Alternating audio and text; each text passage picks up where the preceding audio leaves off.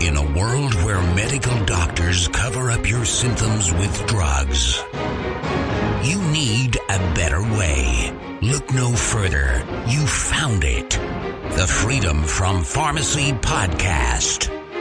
The Freedom from Pharmacy Podcast is for information purposes only and should not be considered as medical advice. Always consult a physician when trying to get off a prescription medication.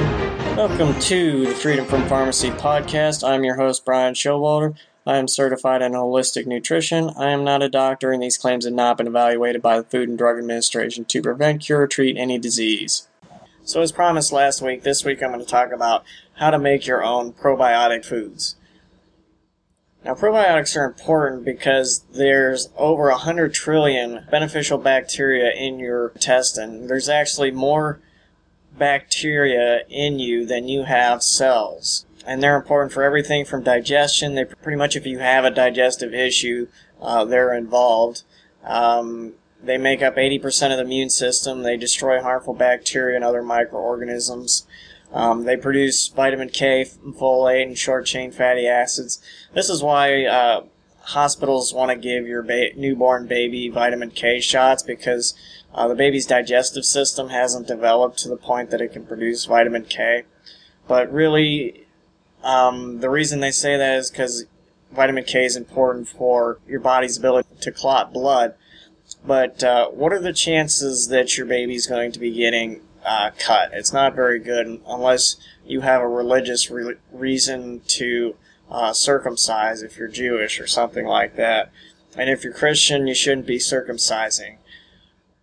In Colossians 2, 11, 12, Paul talks about how baptism is the circumcision of Christ. And in Acts 15, there was a dispute in the early church about how whether or not the Mosaic law was required for Christians to follow. And Paul was in much debate with these people.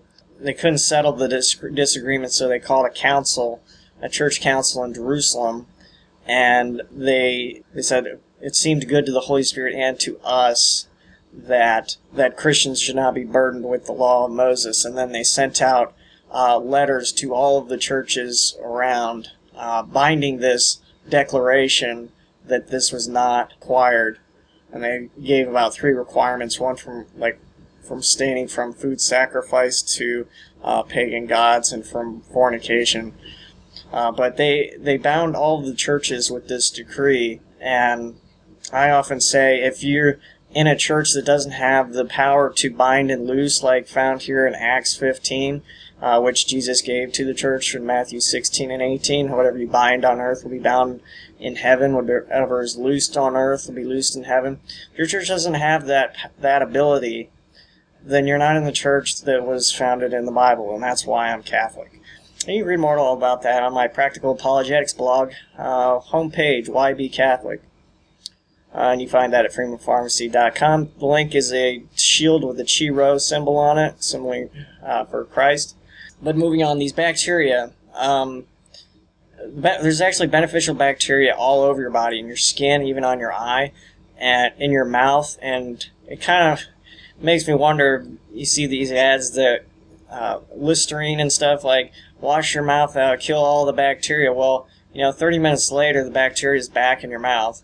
The idea here is you don't want to kill all the bacteria. You want to have good bacteria, not bad bacteria. And this is where probiotics can come in. You want to be giving your body the beneficial bacteria. And actually, I'd mentioned Weston A. Price's research before. All of the healthy traditional cultures that he found, all of them were eating some sort of fermented food. And I'm going to talk about 2 of those that you can make that are so easy, you're going to wonder why you've never done them before. And those 2 are yogurt and kefir. Actually, technically it's pronounced kefir, K-E-F-I-R. I like to call it kefir, even though that's not correct. So that's probably how I'll say it. Now, you can of course take probiotic supplements. The one thing to keep in mind here is your stomach acid can kill probiotics. So the supplement that you want to get, if you do go that route, is you want to get a supplement that can get past your stomach acid and into the intestinal tract where these beneficial bacteria can live. And Youngevity has a product like that. It's called Root Beer Belly, and it's kind of like sprinkles, and there's a encapsulated shell around the probiotic so that it can get past the stomach acid. Now, typically what you'll see on probiotic supplements is it might be like 80 billion CFU, colony forming units, and typically the higher number on there, the better, because that means there's more probiotics in there. But even if you compare one probiotic supplement to a cup of yogurt or a cup of kefir, you get vastly more numbers, in the trillions amounts of beneficial bacteria in the foods of yogurt and kefir, and compare that to the probiotic, which is a lot more expensive. The difference here is the yogurt and kefir are not protected, so you are going to lose some of the beneficial bacteria in your stomach acid.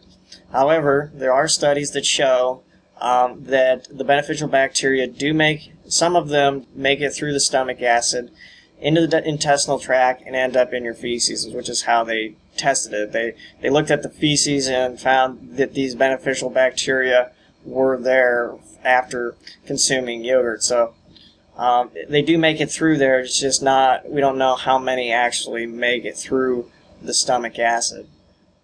Now, you can go and buy yogurt, but what I found just looking at the numbers here, if you compare the amount of yogurt to the amount of milk, you're paying 3 times more for yogurt than you are for the same quantity of milk. So there's a financial gain right there.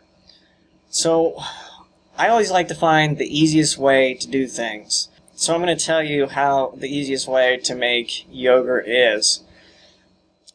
So the main thing with making yogurt, if you start out with a milk from the store that's already been pasteurized, you may or may not have to do this first step. The first step is to heat the milk up to 180 degrees or to a boil. And that part is very important in making the milk structure coagulate into the creamy yogurt texture. If you try to just heat your milk to 110 to incubate the beneficial bacteria with raw milk, you are not going to end up with yogurt. There might be some yogurt clumps in there, but you're going to find that there's a clear liquid, and that's water and whey protein from the milk. It's not going to look like yogurt at all. If you start out with raw milk, you have to heat it up to 180 or to a boil and then let it cool. And if you do that, on a stovetop, you have to constantly stir it. Otherwise, you can burn the milk on the bottom of the pot, and you don't want that. So you either have to stir it, keep it moving, and then let it cool down to 110, 115 degrees. Then you add a little bit of yogurt from wherever you got it from the store.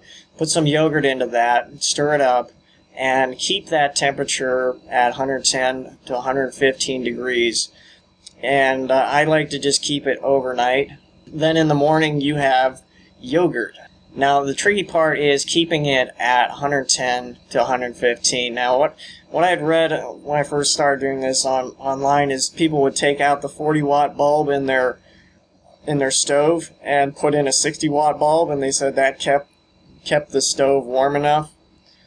It doesn't, and at least it didn't for mine. I put a 100-watt bulb in my stove and put my pot right next to the bulb so that the bulb was touching the pot, so that it was getting maximum heat.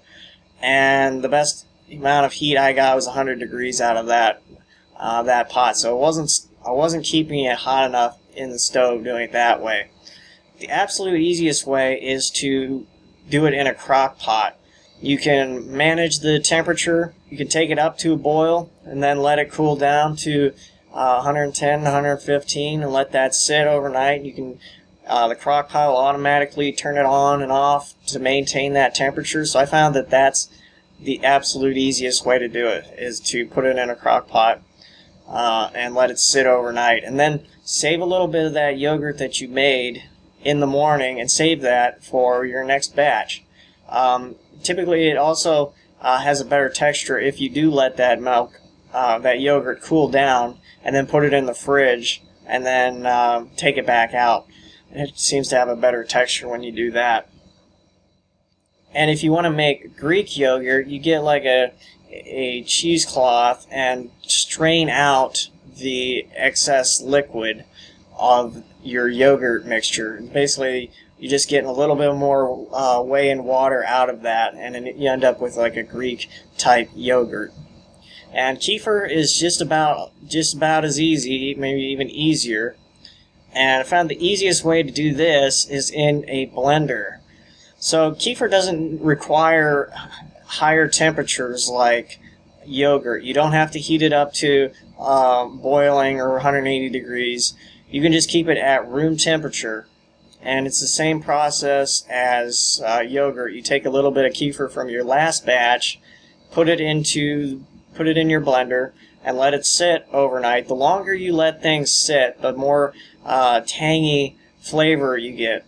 Because, same thing with the yogurt, the longer you let it sit, the more tangy it gets, because the beneficial bacteria are consuming the sugar. So the longer they are eating the sugar, the less sweet taste that it's going to have, and the more tangy taste that it's going to have. So the nice thing about doing the kefir in a blender is, in the morning, all you have to do is, it's very easy cleanup. You can just turn your blender on low, and it just mixes it up. It's more like a milk drink. It's not something you can scoop out like yogurt. It's a drink. And when it's in the blender, you can turn the blender on low, and it just kind of blends all of the separated particles out of it. You don't want to blend it a whole lot because you can kill beneficial bacteria when you do that. But it evens out your drink to a consistent mixture, and pour yourself a cup and drink it. And you just keep on doing that over and over again. Now, eventually, your kefir, you start out with kefir grains.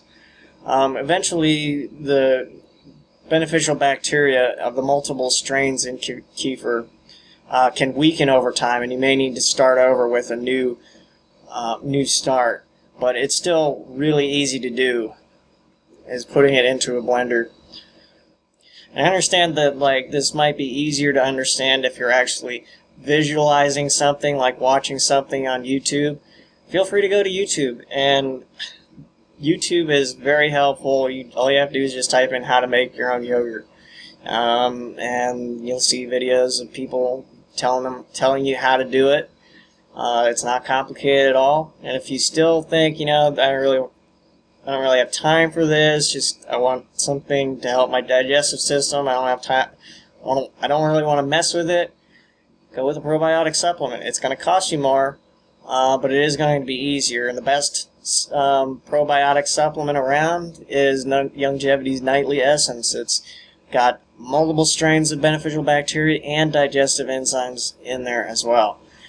So there you have it. 2 easy ways to make probiotic foods. And this is Brian Showalter signing out, and we'll see you next time. To see the products mentioned in this show, head over to freedomfrompharmacy.com and look at this episode's show notes, and you can see all of the Youngevity products by clicking on the store tab.